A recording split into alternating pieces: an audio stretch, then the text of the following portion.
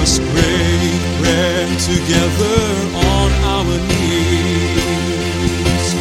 Let us break bread together on our knees. When I fall on my knees with my face to the rising sun, oh Lord, have mercy on me. Welcome to Words of Inspiration with your host and teacher, Audley McLean. And now let's hear from Audley. With the friends who joined us for yesterday's Words of Inspiration, I indicated that we'll be spending time with the Apostle Peter during this week, just picking from his writings a gem here and there, and by the grace of God, comforting our hearts. We don't know what tomorrow holds.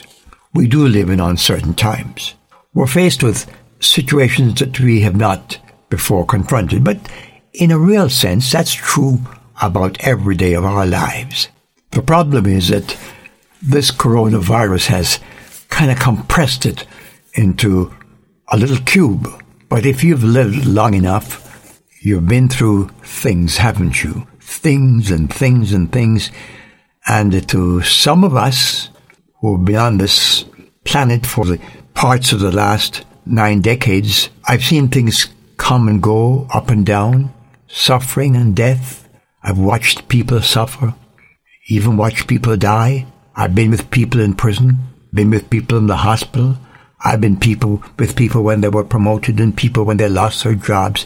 And these emotions that we all share give us a sense of hopelessness, except we have an anchor to hold on to.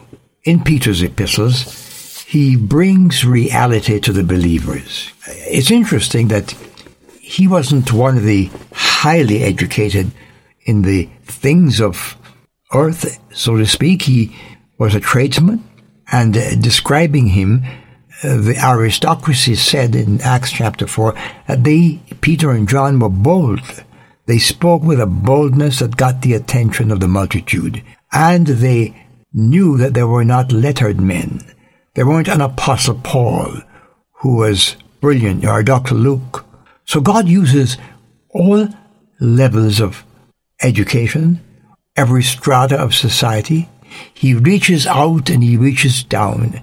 God wants to touch you the way he touched Peter, use you the way he used people. Not in the same way. God may have a different plan for your life, but the principles are the same. So as we look again at his writings, we're going to read another small portion of chapter 1. Peter says, "Praise be to God the Father of our Lord Jesus Christ." And then he says, "In his great mercy, he has given us new birth into a living hope through the resurrection of Jesus Christ from the dead." I'll start in the middle of that sentence. Peter says you have hope. Hope for today and hope for tomorrow. But it's not just ordinary hope. He says it's authenticated by the resurrection of Jesus Christ. And I've said, perhaps in this broadcast before, the death of Jesus Christ wrote the check, and the resurrection of Jesus Christ added the signature of our Lord and Savior. Your redemption is paid for in the blood of Jesus. And so, regardless of what the tides bring in, it's reserved in heaven for you. That's what Peter says, and that's what Peter lived for. God help us to live with eternity's values in all that we do. Amen. I've wandered far away from God. Now I'm coming home. Words of Inspiration with Audley McLean is a ministry of Harvest International. You may write to Audley at Harvest International, Post Office Box 6690, Ocala, Florida 34478.